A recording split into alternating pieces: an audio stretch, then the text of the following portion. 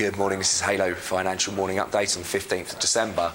Over the course of the weekend, the Japanese election results came in. Prime Minister Abe, he got a mandate to continue on with his efforts to stimulate the Japanese economy, and the yen has remained relatively range-bound following on from the announcement. Over the course of the small hours of this morning, we had the UK Rightmove house price market data. That actually dropped by 0.6% for the month of December. Over the course of today, we do have a few lower tier figures due for release. The highlights really coming from the US later on this afternoon. But over the course of the next few days, things do start to pick up. Main highlights include the FOMC rate decision. All eyes will be on whether they drop the considerable time rhetoric from their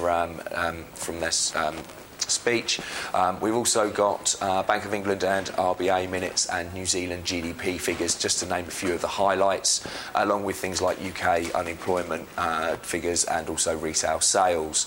So a lot of data for the market to get its teeth sunk into over the next few days. So there is potential for some volatility given the starting of the wind down towards Christmas. So if you do have any orders or any requirements on the horizon, it's probably worth getting an order in and just seeing if we can take advantage of any volatility. If you'd like to discuss that, please feel free to contact your consultant or visit halofinancial.com.